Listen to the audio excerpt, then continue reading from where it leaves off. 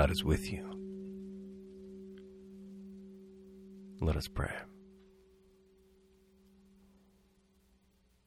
Living God, mystery of love given and received before all foundations, you wound our hearts, hardened to division and indifference. Deepen our yearning for unity and enrich our love for diversity, that the whole creation might share in your communion. Through Jesus Christ. Amen.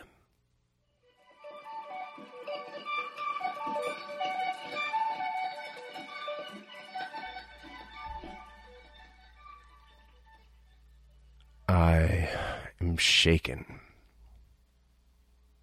I'm sad. I'm scared.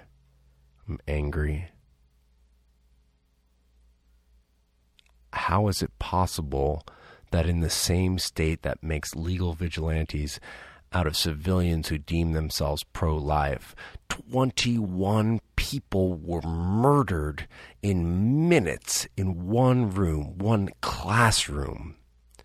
19 of those children between the ages of 7 and 10. And days later, thousands of adults pour into a convention center to celebrate guns. As we gather at St. Mike's on Sunday morning, the NRA gathers in Houston. 3 mass shootings in 3 weeks, and still nothing changes. In 2019, there was 1 mass shooting in Christchurch, New Zealand. Within the year, New Zealand legislatures passed a ban on almost all semi-automatic weapons and assault rifles. In Australia, after 4 mass shootings between 1987 and 1996, Parliament passed stricter gun laws. Their rate of mass shootings fell from once every 18 months to 1 in 26 years. After a British gunman killed 16 people in 1987, England banned semi-automatic weapons. Then in 1996, after a school shooting involving handguns, England banned handguns. England now has one of the lowest gun-related death rates in the world. Meanwhile, the U.S. has the highest rate of gun violence outside of conflict zones. War. War is the only statistical reference point for the violence in the United States. No more. I'm not going to wait until the faces of my children and your children, until the photos of our church or Hillel are circulating through the media. Mass shooting has already come to Isla Vista, but nothing has changed.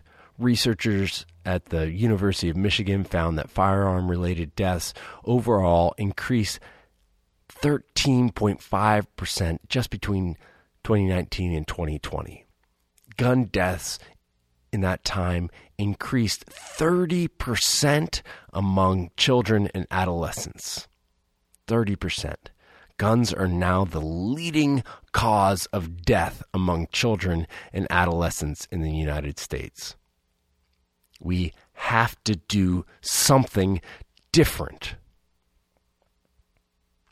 Something different.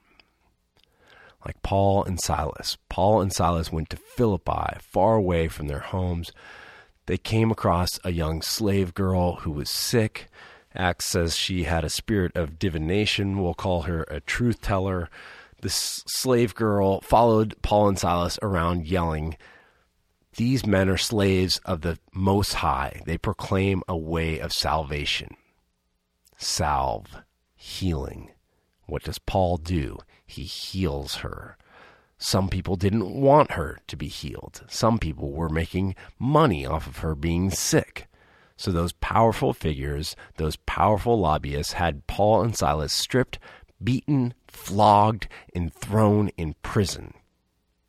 In prison, an earthquake came. The guard assumed Paul and Silas escaped, but Paul and Silas saved the guard's life, then transformed the guard's life and the lives of his whole family, his whole household.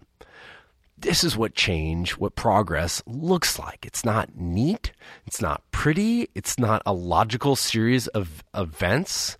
Like Paul and Silas didn't set out with that crazy list of things in their mind. But it happened. The world changed. People are transformed by connection to God and neighbor. In the passage from John today, John talks about glory, the fullness of love unveiled. God shares glory with Jesus, and Jesus shares God's glory with us. I have seen the glory of God. I've seen it in the ocean. I've seen it in the mountains. I've seen it in the hospital. I've seen it in the night sky. I see God's glory on your faces in this church. I see God's glory in the eyes of the houseless here after a shower in our parking lot. And I feel God's glory as I pray in the darkness alone. And I see the glory of God in the eyes of my children. It is both brilliant and fragile. I am overwhelmed with love and affection when I see my children, when I'm putting them to bed, when they come running downstairs in the morning, or when I drop them off at school. But dropping my children at school feels different these days. The fear of gun violence breaks up God's glory. It takes me away from God and my children. It pretends to be greater than God, greater than love eternal. But I know the fullness, the glory of God. And I will not let that fear stifle God's love. Amen.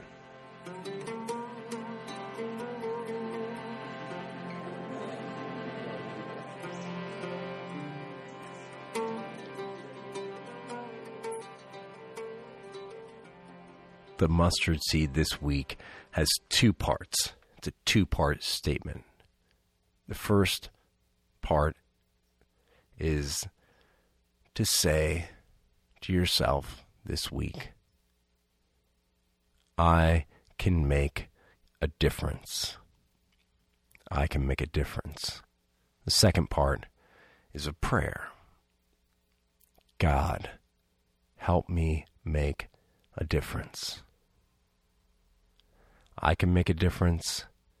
God, help me make a difference. Have a great week.